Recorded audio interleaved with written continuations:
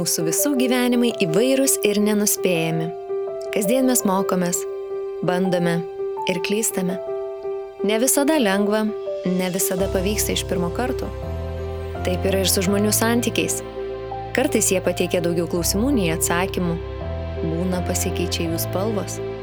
O laimingos partnerystės formulė nustoja taip gerai veikusi. Jeigu ir tu nenori stoviniuoti vietoje ir tiki, kad judėjimas į priekį yra tik mokantis, tuomet tu leidi teisingą plokštelę. Nes čia mes kalbame apie pamokas. Santykiuose, šeimoje, partnerystėje, su vaikais, su draugais ir svarbiausia, su pačiu savimi. Su tavimi vienas pokalbis, viena pamoka. Sveiki! Iš Start FM studijos su jumis sveikinasi Indra Lučytė Šarnė. Šiandien labai džiaugiuosi, kad turiu viešnią, su kuria nekantravau pasikalbėti, ir tai yra Akvilė Giniotaitė. Ir turiu čia pasirašiusi dalykų apie Akvilę, bet galvoju, pakviesiu Akvilę tiesiog pačią prisistatyti. Tai labas, Akvilė. Labas, labai dėkoju už kvietimą. Apsidžiaugiau, jį gavusi. Taip, tai aš esu Akvilė. Pirmiausia, turbūt tokia labai stipri tapatybės dalis lytiškumo ugdytoja. Tiesiog rašau, kalbu, vedu dalykus apie lytiškumo ugdymą, taip pat studijuoju doktorantūrą ugdymo mokslo institute, kur tyrinėju lytiškumo ugdymą ir turbūt šioje laidoje visai aktuali ir mano mamos tapatybė. Esu 2 vaikų mama, bet jau taip truputį neriant į temą, noriu sakyti, kad aš turbūt dabar turėdama vaikų suprantu, kad aš niekada nebuvau ne mama.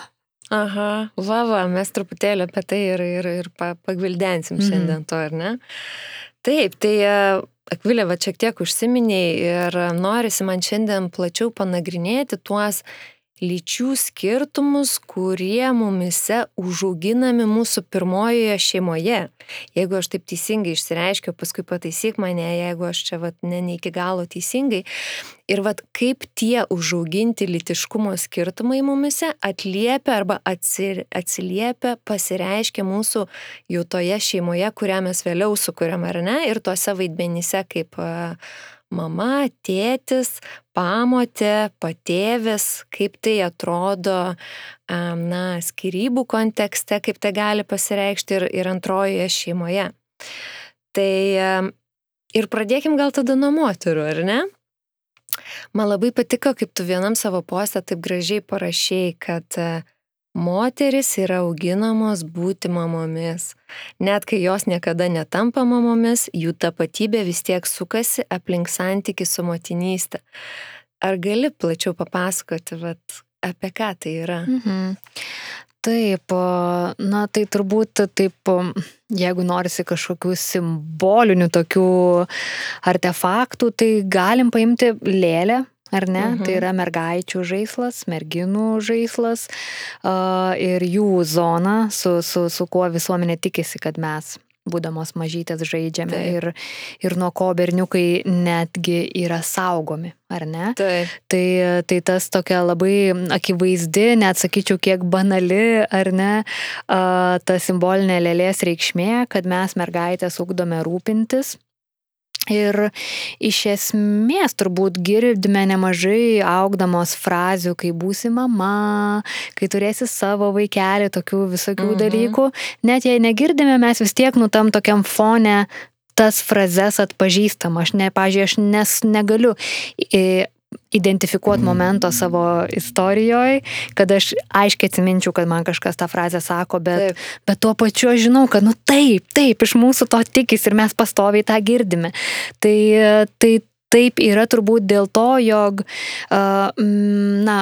kai mes tyrinėjam moters arba vyro tapatybės, čia vakaruose, ką reiškia būti moterimi, ką reiškia būti vyru, tai moters centrinė tapatybės ašis yra motinystė. Kad moteris yra svarbi per santykį su buvimu mama. Ir tas yra labai įdomu, kad net kai mes netampame mamomis, mūsų tas santykis vis tiek siejamas su motinystė, tai tu bevaikė. tai tu gal nevaisinga, tai tu karjeristė, tai kažkas pastoviai turi būti kažkoks, mums reikia paaiškinimo, kodėl tu netapai ta mama. Ir nuo pat mažiausių dienų mes apmastom save per tą galimai buvimą mama. Iš ties, labai tokia įdomią mintį pasakėjai, kuri labai atliepia man, kad mes tą savo svarbą, ar ne, tarsi suprantame per šitą rolę, ar ne.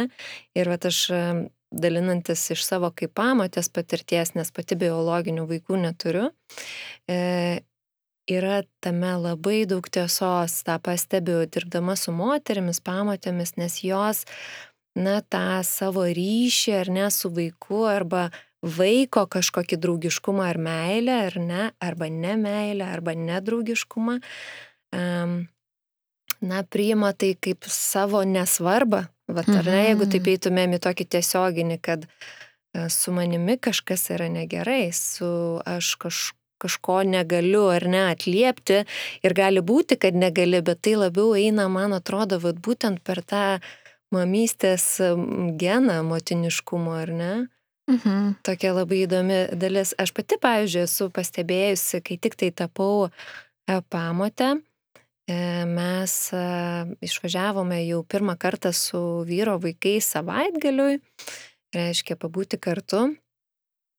Ir buvo toks įdomus momentas, kadangi prieš tai tiesiog pasibūdom, kažkokia vakarienė, kažkokia bendra veikla, o po to jau toks buvimas kartu, buitis, ar ne? Ir aš pati save pagavau, kokiu greičiu aš persijungiau į tą kitą rolę, tai yra ne tai, kad mamos užėmimo rolė, bet rūpestis ir ta atsakomybė, jinai tiesiog žaibišku greičiu įvyko. Ir aš pati save pagavau ir galvoju, wow, aš juos dar tiek nedaug pažįstu, ar ne? Ir kažkokiu būdu mano smegenis jau teikia prioritetą jiem.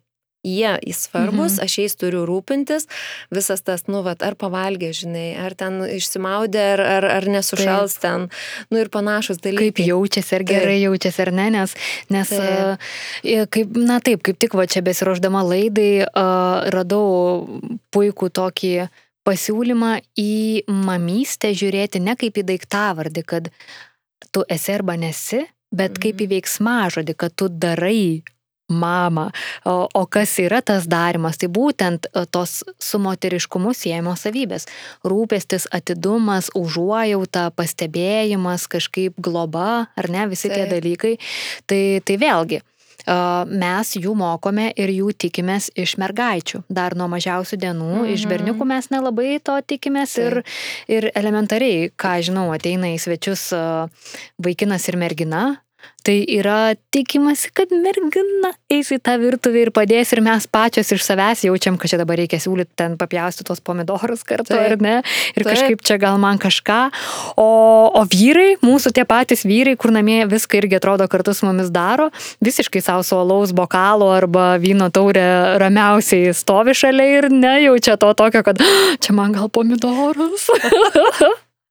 Man atrodo, dabar klausysi moteris ir linksi galva tiesiog taip, kaip ir aš, nes mes visos turbūt papuolam į tas situacijas, ar ne, ir man toks pasipriešinimas tuo metu kyla.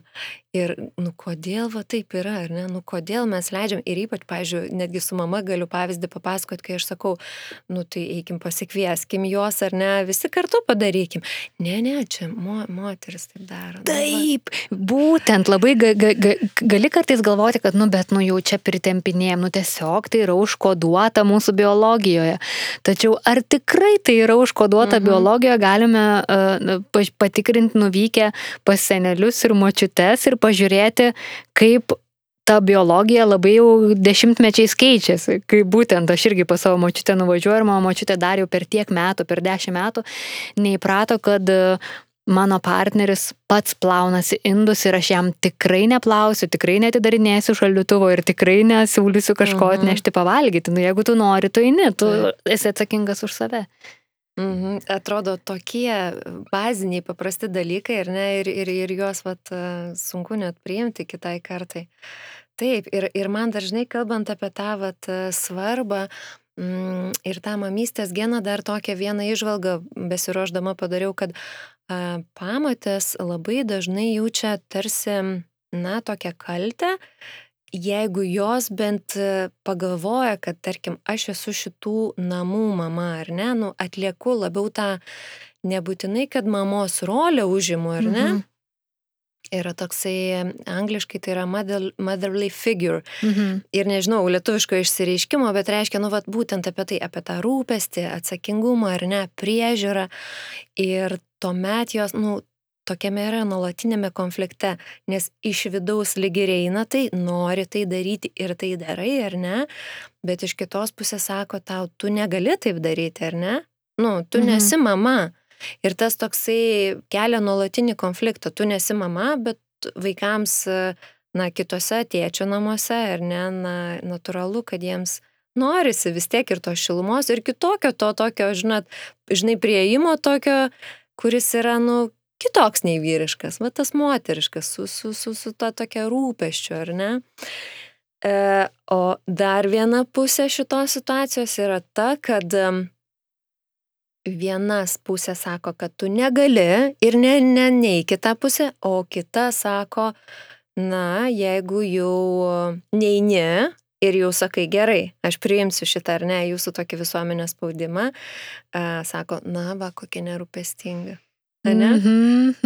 Net negali pasirūpinti. Ir tikrai yra to labai daug ir papuolama į tokią įdomią situaciją. Kaltė lyg ir abiem aspektais, ar ne? Vienu, kad noriu, darau, bet, tarsi nesu mama ir nesu tikroji mama, vaikai turi biologinę mamą. Iš kitos pusės, jeigu nedarau pakankamai, vis tiek man ta kaltė yra primetama ir ta kaltė netgi labiau tokia jinai vidinė kyla, ar ne? Ir apie kaltę kalbant, mamos, ar ne, irgi jaučia tą vidinę tokią kaltę dažnai. Tai kaip tu tą kaltę mamų savo pati nekartą dalinais, kad tokia yra, ar ne, kaip tu ją pati savo paaiškini ir kaip tu su ją tvarkaisi? Kartais paaiškinu, kartais nepaaiškinu, kartais ji mane valdo, kartais aš ją pabandau pavaldyti.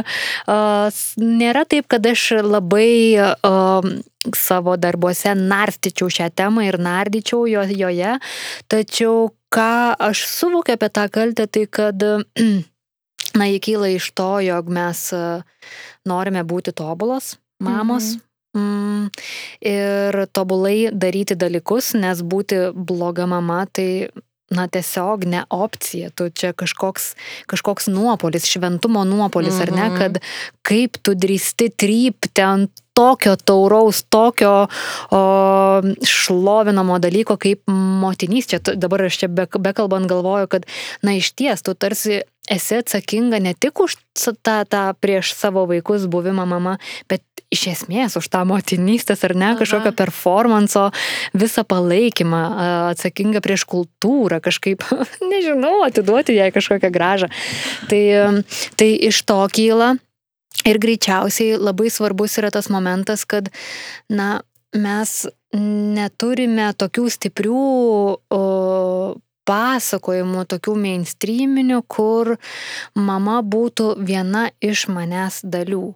Jeigu, pavyzdžiui, žvelgiant iš lytiškumo ugdymo medijose, ką vaikai medijose mato apie lytį, tai yra labai rekomenduojama tėvams žiūrėti, kaip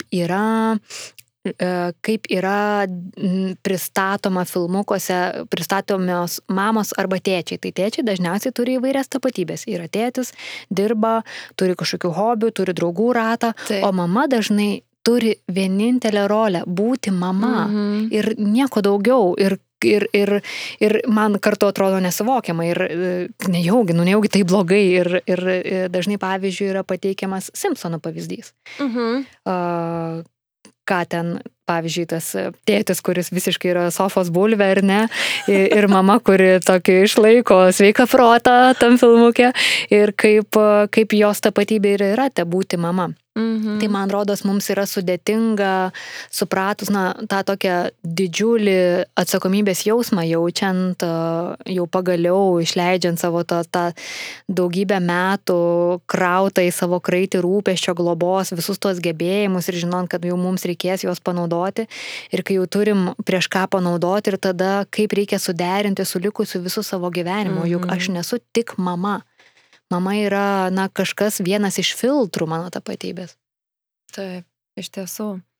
Ir vėlgi, žinai, labai mes šiandien gerai, Akvilė, tu iš mamos perspektyvos, aš iš pamotės ir labai gerai atsimenu savo pradžią, kaip aš irgi tą metais krautą rūpestį, ar ne, kaip aš jį supratau, kaip aš jį turiu atiduoti ir noriu atiduoti, ar ne, bet ta kaltė, jinai lygiai taip pat atėjo, nes aš tiesiog neišeidavau iš namų, ar ne, kai vaikai būdavo pas mus.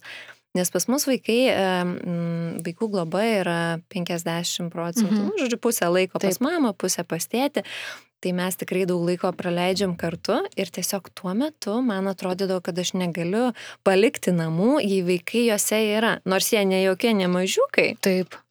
Ne tai, kad ten juos reikėtų kažkaip globoti ar prižiūrėti, bet tai man tiesiog reiškia, kad jeigu jau aš neskiriu to 100% dėmesio jiems, nebandau ten nuolatos tą ryšį kažkaip užmegzti, gvildenti ir taip toliau, tai jau čia kažkas yra negerai. Indra turi būti ir aš tiesiog apleidau, žinai, save, savo tą tokį kitas savo rolės, ar ne, Indra, kas tu esi, kas tu buvai prieš tai.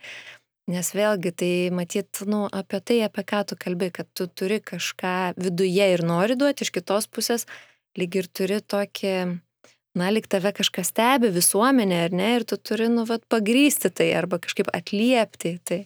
Bet kaip įdomu, tai visiškai, nes galėtum galvoti, kad ten kažkokie tampi mama, ten hormonai, žodžiu, tie visi mūsų eiliniai biologiniai paaiškinimai, kad čia kažkaip labai, bet ne, atrodo tarsi tam, kad tikrai būtum ta mama, arba atliktum tą motinystės,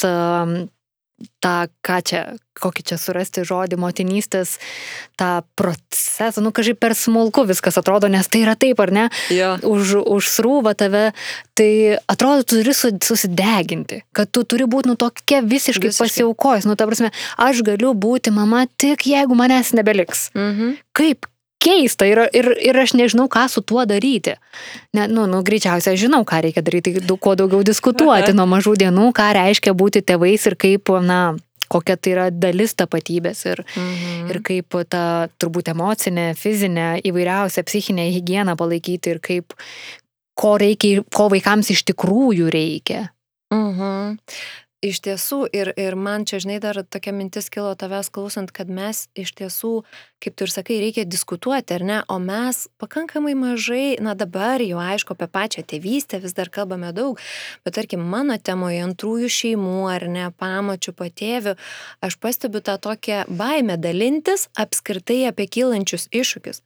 Ir kai mes nekalbame apie kylančius iššūkius, ar ne, susidaro vaizdas, kad ir kitiem nekyla. Tada juo mažiau dalinamės, juo mažiau galime gauti atgal, ar ne, kažkaip keisti tą savo požiūrį ir mes liekame tokioje truputėlį stak situacijoje. Visiškai ir man rodos mes apskritai Lietuvoje pamotės, aš nežinau, gal jūs jau savo ankstesnėse laidose su kitom pašnekovėm išgvildeno tą visą ar ne pasakų, įsivaizduoju, bet man rodos, kad mes pamotės suprantame tik kaip tas pasakų raganas personažės. Ir viskas, čia yra visas mūsų turimas kultūrinis indėlis į šitą temą. Tai yra visiškai apleista tema. Taip, absoliučiai. Ir taip, mes, žinok, tose laidose, žinai, kai jau su pamotėm diskutuojam arba kažkaip prieinam arčiau šitos temos, visada apie tai pakalbame, kad yra vienintelis įsivaizdavimas. Aš dar nesutikau žmogaus, kuris, turėtų, ar ne, sakyti, tai man nėra asociacijų, ar ne, kažkokių tai neigiamų. Nu, galbūt nebent tie žmonės, kurie yra užaugę su pamotėmis, ar ne? Tiesa, Tai jau tokių turėtų- nekalbinau. Tai va, reikia mintis, kad rasti žmonės, kurie... Tai, turėjau vieną istoriją, vat, su moteris su manim pasidalino, kad dabar nepamenu, ar 15 ar daugiau metų ją augino patėvis ir tikrai vien pozityvus tokie, žinai, atsiliepimai ir labai faina. Bet vėlgi tas patėvio vaidmuo nuo pamočių ir mūsų pačių vertinimas, ar ne, kaip mes žiūrime pamotės ir patėvis, irgi labai skiriasi. Nu, bet aš pasakau žodį pamotė, ar ne, kokia kyla asociacija, ir pasakau žodį patėvis. Taip, viskas čia labai paprasta yra ir čia, na, greičiausiai apskritai mano galva, na, kalbant apie kažkokį moteriškumą ar vyriškumą, apie motiniškumą ar tėviškumą, apie visas tas su lytim susijusias kategorijas, tu niekada negali kalbėti apie izoliuotą reiškinį, tai arba mamystę, pamotystę, patėvystę, be suvokimo, kad jisai tokiam dialogiškam santykiui veikia su kažkuo, nes mūsų bent jau vakarų kultūroje yra taip, kad mes mąstome tuo tokiu dvinariniu principu. Gerai arba blogai, geris arba blogis, meilė arba neapykanta, karas arba taika, jie arba mes, balta arba juoda, visi tie dalykai, kad yra arba. Visada du pasirinkimai. Tai jeigu ne mama, tai tėtis, irgi tokie atrodo du sau prieštaraujantis ar ne kažkokie, ar labai skirtingose pozicijose esantys reiškiniai. Ir vis mums nesiseka, kažkaip susikurti tų tokių dažnų erdvių, pamatyti, kad tai yra spektras, toks kontinuumas, kad tos tokios labai stipriai išreikštos viena kitai prieštaraujančios pusės, kad jos yra tik dalis, pavyzdžiui, juoda arba balta, tik dalis, bet labai daug tokio pilko vidurio, ar ne, yra, kur kažkaip, mes persidengiame. Iš ties, ir kaip dažnai mes labai teisingai pastebėjai, kad mes to neįvertinam, ar ne, ir labai tose kraštutinumuose. Ir jau palėtėm šiek tiek, ar ne, vyrus, užsiminėm apie patėvius, tai apie juos truputėlį, pakalbėkime apie jų atsakomybės ir tą jų tėvystės vaidmenį, ar ne, kur sakom labai tokie atrodo skirtingi čia mamos ir tėčio. Ir aš taip, žinai, pagalvoju ir man atrodo, kad, nėra jie nuo to ankstyvo amžiaus, taip kaip tos mergaitės, ar ne, į tą kažką įspraudžiami, į tą ir ruošiami tam tėvystės vaidmeniui, ar ne?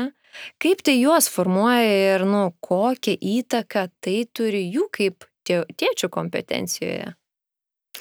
Tragiška įtaka, iš tiesų tragiška. Tiesiai šviesiai. Taip, man tikrai labai nuoširdžiai gaila yra vyrų, ypatingai šiuolaikinėme pasaulyje, kuomet mes jiems siunčiame tokią dvigubą žinutę, jau čia vyrams, užaugusiems žmonėms, jau, kur jau tikimės, kad reprodukuosis, kad tokios dvigubos žinutės. Mes norim, kad būtumėt įsitraukę tėčiai, čia jau tokie sovietiniai kažkokie jau mums nebūsit, jau čia yra gėda, tu ką, sauskelnių nekeiti, visas tas, kam aš pritariu, čia aš su tokia satyra sakau, bet aš to dalis. O kitas momentas, vis tik iš kultūros tie patys tėčiai vis dar gauna žinutę, kad tu turi uždirbti pinigus, tu turi būti tas pagrindinis finansinis aprūpintojas. Ir puikiai žinom, kad mūsų dabartiniai sistemoje, kaip sociumas yra suorganizuotas, apskritai yra labai sudėtinga derinti darbą ir vaikų turėjimą, ypatingai kai jie mažamečiai, kad ir moterims, ir vyrams, ir pačiai šeimai, net jeigu viskuo labai dalinasi, yra labai sudėtinga tuos du dalykus suderinti. Tai taip, ir vyrai, jie iš esmės yra stumiami iš šios srities, net kai susilaukia vaikų. Negana to, kad nuo pačių mažiausių dienų jie, kaip sakau, jie yra saugomi nuo realių, saugomi nuo tų žaislų, nuo tų veiklų, nuo tų diskusijų, nuo tų rolių, kur jie galėtų pasimatuoti tos globos, rūpybos savybės, jos lavinti, nes smegenys yra plastiškos. Ką jas įdedi, kokius įgūdžius lavini, tai tą ir išlavini. Ko nelavini, to ir neišlavini. Na, žinoma, tai nereiškia, kad jau visiškai tas vaikas kažkokiam burbulė auga ir negali visai ten palavėti. Ir visi vyrai, irgi dažnai sakau, nėra taip, kad yra vyrai ir moteris. Vyrai yra vienokie, vyrai yra kitokie, moteris, na, tas, kad nėra tokios labai... Įvairovė, žinoma. Jo, tai taip, ir dar aš, kadangi pati 2 sūnus auginu, jie mažiukai tokie yra, tai ir aš, ir aišku, būdama lytiškumo ugdytoja, dirbdama su lyčių stereotipais nemažai. O Dieve tu mano, o viešpatė aukštielninkas, kiek pastoviai jie girdi, mama yra svarbiausia, mamytė papūs, šalia tėtis ir mama, bėg pas mamytę, paklaus mamytės, ar galima, mamytė, knygutėse, mamytė, filmukuose, mamytė, ir man toks būna, kai aš pati pavargusi būt mama ir galvoju, kodėl pastoviai ta mamytė ir kur net nereikia, kur tikrai gali tiesiog pasakyti močiutė, senelis, tėtis, teta, brolis, sesuo, bele ką išvardinti ir mes va taip labai lengvai paimam ir tą tokią klišinę mamytę įkišam ir vaikams nuo pačių mažiausių dienų, tiesiog jos užbombarduojam tos mamos svarbos žinutėmis. Tai mes va net ir iš to, net ne per lėlių simboliką, bet mes ir būdami vaikai ir suaugę, mes nuolatos girdim tą tokį svarbų mamos, mama. Ir tėčiai to negauna. Ir aš įsivaizduoju, kaip tėčiams, kurie nori būti tie įsitraukę tėčiais, kaip jiems vis tik, tarsi kaip koks kaip tarkim, jeigu su viena koja nevaikščiotumėm, tai jinai atrofuotųsi, ar ne, ilgainiui tie raumenys nusilptų ir viskas, sukūstų, tokia visa deformuota, tai aš įsivaizduoju, nėra lengva jaustis tėčiu, kai tau nepadeda, kai tu turi tiesiog kovoti už savo tą galimybę būti tėčiu. Kai tavęs neįgalina, ar ne, vat, tau nepadeda pilnai kažkaip ir atrodytų, va taip sakom, tau nepadeda ir tada atrodo, žinai, o tai ką čia dar padėti, maždaug, ar ne, nes va moteris, tai va mamosgi pačios, ar ne, viską ir čia ima, daro ir visą atsakomybę prisiema, bet aš labai su tavimi sutinku, man tas irgi labai matosi ir aš galvoju, kad tai, ką mes ir kalbam, kad ar ne, ką į mūsų įdeda, ar ne, smegenis ir ką mes nešiojamės, tai paskui mes kaip suaugusios moteris, ar ne, ir pačios tada tuos vyrus, tėčius taip matome ir pačios jiems ir nesuteikėme dar ir tos galimybės, nes pataisyk mane, jeigu klystu, bet net jeigu ir esu mama ir noriu būti svarbia, bet net ir tada, kai pavargstu, aš vis tiek noriu būti, neperduodu atsakomybės tam tėčiui, ar ne?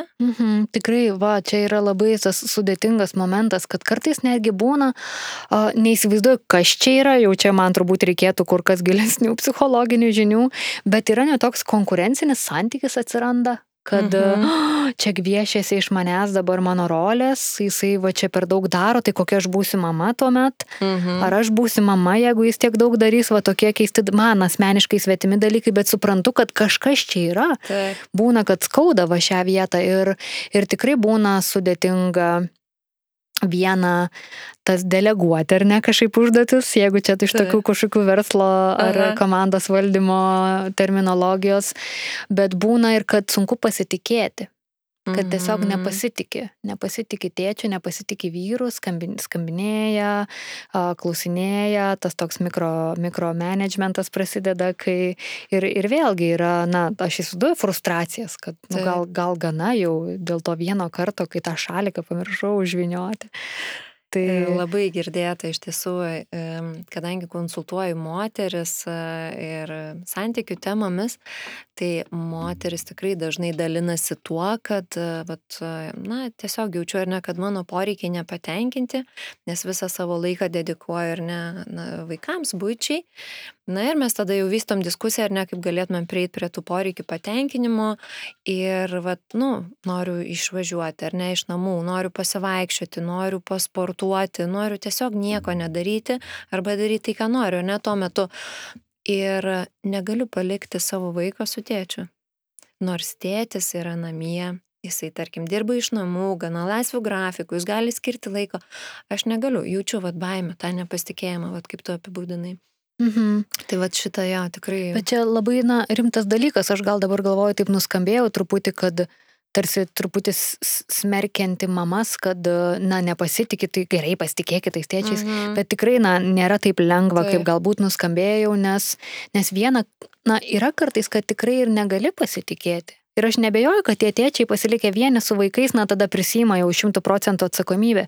Bet man rodos, kad kodėl yra sunku pasitikėti, kad čia, iš viso mūsų heteroseksualiuose porose, tai čia turbūt dar reikėtų labai atskirti, kad yra labai skirtinga dinamika homoseksualiuose porose ir heteroseksualiuose. Tai ten arba, jeigu būna mama ir mama, tėtis ir tėtis, tai apskritai yra vaikų ar nėra tame santykyje. Tai ten žmonės tose porose, žinoma, visada yra viskas įvairovė, tas kontinuumas, bet yra kur kas didesnis įprotis ar didesnis toks, bandymas tiesiog kalbėtis apie užduotis, kurias mes savo namų ūkyje turime daryti ir kas tau patinka daryti, o kas man patinka daryti ir tada derasi dėl tų įvairiausių užduotėlių. Su vaikais tas pats, juos turint o mūsų, kadangi aš pati heteroseksuali, tai sakau mūsų, heteroseksualiuose porose yra tas sukritimas į lyčių rolės. Labai greitas sukritimas ir vėlgi čia yra įvairiausių, įdomiausių tyrimų, kurie galėtų iliustruoti puikiai, kaip mes iš tikrųjų tai paimame ir įkrentame, net nesusimastydami. Tiesiog, atrodo, kad būtumėm tokie puikiai ištreniruoti kažkokie cirko gyvūnėliai ir kai atsiduriam tokiam behaviorizmo principų tose aplinkybėse, bum, ir pradedam tiesiog kaip koks, prisuktas klaunas, nesuktis rateliu. Tai iš ties, pavyzdžiui, kai būna apsikeitę rolėmis tėčiai ir mamos ir tėtis pasilieka ilgalaikėje priežiūroje, mama eina daugiau dirbti, tai didžiojoje dalyje tų porų, vos tik mama grįžta namo po darbo arba savaitgalį, viskas grįžta iš karto. Taip, tada mama vėl daugiau rūpinasi ir jinai yra ta pagrindinė. Tačiau, kai tėtis būna išėjęs į darbą, po darbo ir savaitgaliais, mama vis tiek būna pagrindinė ir niekas neperima to. Tai mes matom, kad tai yra labai tokie svarbus elementai, jog mes tikrai labai daug to tokio įlytinto turime, tos įlytintos dinamikos savo santykiuose, ją yra labai nelengva išveikti. Ir turbūt, jeigu nori, tai nėra tai, kad visi privalo tą daryti, tai gali daryti, jeigu nori, bet turi nuolatos reflektuoti. Tai man rodos, kad vyrai labai patogiai, atsiprašau visų vyrų, bet taip jau yra, kad yra labai patogu maudytis savo privilegijoje nebūti mama. Wow, kaip gerai čia. Iš ties. Ir vat, būdami jie toj privilegijoje, aš prisidėsiu prie tavęs, Akvilė, palaikysiu šitą mintį. Vat noriu truputėlį pakreipti, jeigu mes kalbam ne tik apie šeimą, bet apie šeimą, kuri, ar ne, nusprendžia partnerį išsiskirti. Ir vat kaip tada reikalai pakrypsta, būnant, ar ne, toj nepilnoje atsakomybėj, kaip prieš tai buvau, ar ne, buvau toje savo privilegijoje, gerai jaučiausi. Ir tada vyksta skyrybų procesas ir man atrodo, mes dabar matom rezultatus to būtent, kai pažiūrime į kokiu procentiniu laiku, ar ne, kiek laiko vaikai praleidžia su mama, arba tiesiog galim pasižiūrėti, kiek šeimų, arba kiek vaikų lieka tiesiog gyventi su mamomis, o tėčiai, ar ne, jos mato, savaitgaliais, ar ne, vieni dažniau, kiti rečiau. Ir aš visada galvodavau, iš kur tai ateina, ar ne? Gali būti įvairiausios priežastys, bet vėlgi, man tai labiau suponuoja apie tai, kad, kai tu pirmosios tos jau, ar ne, gyvuojančios šeimos gyvenime neprisiemi tos tokios atsakomybės kaip mama tokios pilnos, ar ne?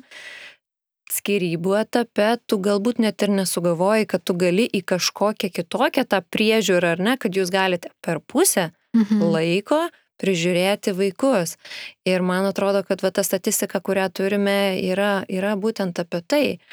O kitas aspektas, kai tie tėčiai būna tokie neįgalinti, ar ne, savo, kad ir pirmojoje šeimoje, kai jie lieka vieni su vaikais, ar ne, sakykime, kad ir 2 savaitgaliai per mėnesį, jie tam tikra prasme yra tokia pasimetę, jie tarsi sunku kokybišką santykį megzti su vaiku, ar ne? Tarsi naujas yra lygmuo, nes visada būdavo mama šalia ir jinai ten didžiąją dalį reikalų surūlindavo. Taip, nes vaikų rūpintis yra, pavyzdžiui, turbūt įvairiausių tų klasifikacijų yra, bet man dabar į galvon šauna viena, jog galima rūpintis, kuo reikia rūpintis, tai viena, fiziologiniais poreikiais, tai ten pavalgė, nusiprausė. Kita emociniais poreikiais, tau liūdna, tu bijai ir diskutuojame apie emocijas. Ir trečias, tas tokio platesnio paveikslo. Kažkokie būreliai, draugyščių ten administravimas, toks, kur gydytojų vizitai, ten kažką nupirkti, kažkokios kojinės baigės, tas visas, kai tiesiog mastai apie tie, kiek visko reikia padaryti. Tai manau, kad tėčiai labai dažnai tam pirmajam fiziologinių poreikių lygmenį gyvena. Ir žinoma, kodėl taip yra, nes, jų tėčiai greičiausiai tokie buvo ir visi aplinkui vyrai. Ir, pavyzdžiui, dabar faina Lietuvoje tos tėvystės, pozityvios tėvystės įvairiavo, dabar džiaugiuosi ir pamačiu jų, atsiranda kažkoks balsas. Įvairiausiai jau galima rasti, tikrai, jeigu ieškai randi, galbūt nėra ten, ne per LNK ir TV3 ten neužbombarduota, bet tikrai gali, jeigu domiesi, net ir įvairiausiose savivaldybėse, visokiausių mokymų, projekčiukų, visko vyksta, tikrai, jeigu nori, gali rasti. Tačiau tai yra visiškai moterų valdos. Mano nekopūstų vaikų Facebooko grupiai, ką žinau, turbūt 94, 5, gerai, gal 3 dabar šiuo metu, bet absoliuti dauguma moterų. Ir aš čia svarsčiau, kad dažnai, kaip tik šį rytą eidama kažkur, tai yra į darbą, svarsčiau apie tą momentą, jog būna moteris dažnai guodžiasi, norėdamos auklėti vaikus, taip emociškai jautriai, būtent su visais tais dalykais, ką mes dabar žinom apie tai, ko reikia vaikui, ir yra sudėtinga, tikrai būti su tuo vaiku, diskutuoti, atliepti tas emocijas, bet kažkaip ir tvirtai brėžti ribas, toks, visas tas toks sudėtingas tas tėvystės vaidmuo. Ir labai dažnai guodžiasi, kad, tėčiai, vyrai, nemato problemos, ten šnai, truputį per tą užpakalį, šnai, čia nebliauk, gerai susijimk, tokius sovietinius mūsų vaikystės perlus pažiūrė ir guodžiasi. Ir tada aš galvoju, bet kaip yra absurdiška, moteris praktiškai išsilavinimą šioje srityje, ar ne, kiek daug skaito, kiek daug domisi, kiek daug egzaminų išlaiko savo kasdienybėje iš būtent iš žinių tėvystėje, kas yra, tikrai, daug psichologijos, daug edukologijos, daug įvairiausių, ar ne, sričių. Ir tada ateina tėtis ir nieko neskaitęs, nieko nežino, realiai nieko neišmano ir aš taip galvoju, taip ir turi būti, nes aš tėtis ir tiesiog jie vaikai, tegul jie taip elgiasi. Ir kaip sudėtinga ir kaip neatsakinga. Pasirinkti būti tėvais ir nesuprasti, kad tu privalai kelt kvalifikaciją šioj savo roliai. Vau, koks geras pastebėjimas, nerealiai kelti kvalifikaciją iš ties, ar ne, nes moteris, ką tu ir pati matai, ar ne, pas save, savo veikloje, kad jos nuolatos nori, ar ne, mokosi. Ir tuo pačiu metu lyg kalbam, kad, jos ir taip viską žino, geriausiai daro, ar ne, būtent. O jos vis tiek ieško tų atsakymų. Nes nieko jos nemoka. Taip, viskas, taip. Ir yra to, kad, o vyrai, jie kažkaip trumpesniu keliu, paprastesniu, ar ne, kaip sakai, tokį kažkokį pagreitintą variantą. Neinvestuosiu daug, bet, čia kažkaip prasispręsiu. Ir tada, tas toksai požiūris, skirtingumas arba tas skirtingas atsakomybės prisiėmimas, jisai, vyro ir moters arba ar ne tik vyro ir moters, ar ne, tarpusavio santykį kaip koreguoja. Nes vienas deda pastangas, nori kažkaip tai, ar ne, būti aukštesniam lygyje, o kitas stovi ant to laiptelio. Aš irgi su tuo labai dažnai susiduriu.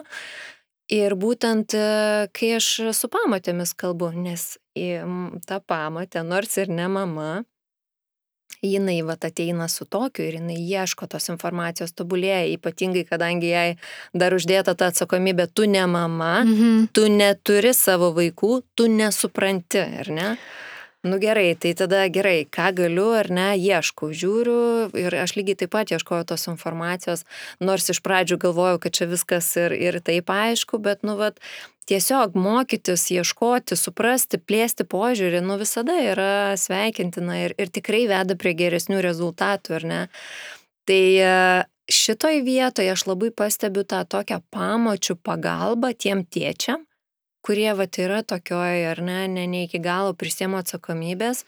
Anksčiau taip gyvenau ir atsiranda moteris šalia, kuri mato, kad tie vaikai, kaip tu ir sakai, jų tie fiziologiniai poreikiai patenkinami, o visa kita, kaip ten jau, gal kokį kartelį, žinai, pamačiau, paklausiau, o kartais ir tas paklausti, žinai, jeigu aš paklausiau, aš sako vaikas, aš ten, nežinau, jaučiuosi atstumtas ar nusivylęs, baigtų praeis, žinai, tokiu paprastuoju formatu. Taip. Vėlgi, kalbu ir galvoju, mes čia kažkaip apie tos vyrus.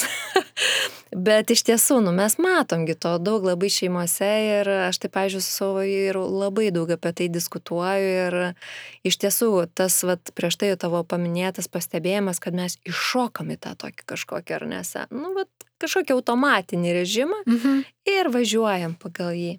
Jo, tai čia kažkaip norėtųsi pakviesti girdėti ne kaip vyrų kritiką, kad tokia savaime, kad čia vyrai kažko nedaro, tuo pačiu ir prisijimti, taip, mes mažiau darom, tiesiog priimti faktą kaip blyną, kad daugumoje porų, vis tik moteris prisima daug didesnę atsakomybę ir tą visą vežimą daugiau ant savęs savo pečių tempia, tai tiesiog ne tik mūsų įsivaizdavimas tą pagrindžia, bet ir statistika, bet tuo pačiu ir tai nėra smerkimas vyrų, o tai, kaip mes kultūroje, kaip mes užauginame tuos tėčius ir ko mes iš tų tėčių tikimės. Ir tuo pačiu aš dabar galvoju, taip, žinau keletą profilių socialiniuose tinkluose, kur tėčiai turi savo kažkokią auditoriją, šneka, yra nuostabu, bet tų tokių grandų, kad, Marijono Mikutavičiaus lygio, kad, visi žinotų. Neturim tokių ikonų, kurios apmąstytų tėvystę, būtent ne tai, kad faina būti tėčiu, ne tai, kad, koks prasmingas dalykas būti, ne tais paviršiais, ne tom simbolikom, bet tuo tokiu juodu darbu, ką iš tikrųjų reiškia būti tėčiu, su atsakomi, ne tik, kad pamėtau savo vaiką į orą, ne tik, kad su dviračiu išmokiau važiuoti, bet būtent būti buityje kartu su savo vaiku ir tikruoju vaiko augimu. Taip, iš tiesų. Tai Akvilė, gal tada taip reziumuojant, ar ne, mes pakalbėjom, kokią įtaką daro, ar ne, tam tikri, kokią mes turime dabar jau, kokį rezultatą savyje, ar ne, suaugę žmonės sukūrė šeimas, bet mes auginame tos vaikus, ką mes galim padaryti, ar ne, kad ta kita karta, kitos kartos mažiau to turėtų. Tų tokių, žinai, nusodintų dalykų, ar ne, mergaitės, tai jau rūpestis, vaikai visą kitą, berniukai mažiau atsakomybės, kažkaip, ar ne, didesnė tolerancija tada vyrų poelgiam. Ką galim padaryti? Daug ką. Tai pirmas turbūt būtų nesitikėti greitų pokyčių. Tas labai svarbu iš tikrųjų, nes kartais tiek turi daug entuzijazmo šiose temose, pradeda daryti ir žiūri, kad, vis tiek kultūra laimi prieš mano entuzijazmą. Tai kažkaip, nenusivilti, kai ne viskas taip sekasi puikiai, kaip galvoja, atrodo, turėtų būti. Bet kitas momentas, tai man rodos, koks yra efektyviausias tas metodas, tai yra, tiesiog reflektuoti tas temas.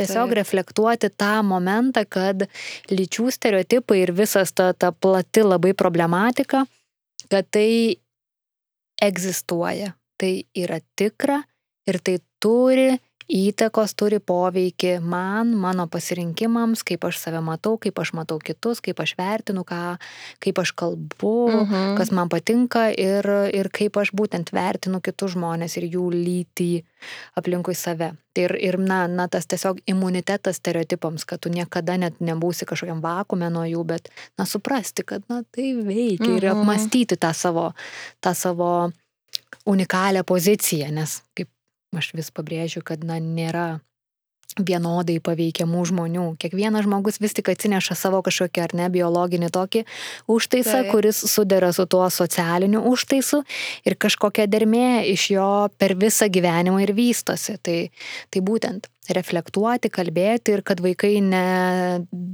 7 klasėje išgirstų pirmą kartą žodį stereotipas, o jau anksčiau, nes tada, kuo anksčiau pradedi diskutuoti, tuo lengviau, tos jau smegenys užauga šioje temoje. Iš ties, ir mes turime 7-okę ir 5-oką auginame, tai ir labai, iš tiesų pastebėjau, kad tiesiog turėjau vieną tokį trumpą pokalbį su vyro dukra, kad tiesiog parduotuvėje renkamės pomidorus ir jinai sako, aš kiekvieną dieną esu dėkinga, kad jūs ir nesate tie stereotipus norintys užmauti tėvai. Tenai kalba ėjo apie tai, kad reiškia, apie, kaip dabar, paaugliai pradeda save identifikuoti visai kitaip, nei net negaliu visko paaiškinti, nes pačiai trūksta žinių iki galo, bet iš principo, kad nesitikite iš manęs, kad aš būčiau kažkokia konkrečiai, ar ne, mergaitė, ten ieškočiau vaikino, rengčiausi kaip mergaitė, kalbėčiau, elgčiausi ir panašiai. Tai, tuo metu tikrai pasidžiaugiau, kad yra matyt kažkas gero, ką mes darome ir jeigu tokiame amžiuje vaikas gali tai pasakyti, tai geras rezultatas, žodžiu, pasidžiaugiau. Fantastika. Ok, tai Akvilė, aš noriu paskutinį klausimą tavęs paklausyti, kadangi mūsų tinklalaidė yra pamokos ne tik pamotėms. Mes kalbame apie tas gyvenimo pamokas, tai gal tu gali ar nori pasidalinti, kažkokią pamoką, kuri galbūt šiuo metu, galbūt, nežinau, ilgesniai perspektyvai tau atrodo išties vertinga, kurią tu supratai. Tai galiu gal tada toks iš karto šį kartą galvon šauna tas momentas, nes mes pradžioj pakalbėjome apie tai, kad labai sunku būna iš namų išeiti, kai vaikai namie. Tai tas toks, kad kuo dažniau išeini iš namų, tuo lengviau yra išeiti iš namų ir kartais mes būname geresniais tėvais, kai išeinam iš namų, o ne pasiliekam ir tada tas savo frustracijas pasyviai arba pasyviai arba aktyviai kažkaip ištransliuojame vaikams. Tai būkime tokiais tėvais, kurie leidžia savo išeiti ir taip savo rūpestį vaikams parodo. Super, labai geras. Ačiū tau labai, kad buvai šiandien kartu. Ačiū. Ir iki kitų susitikimų. Iki.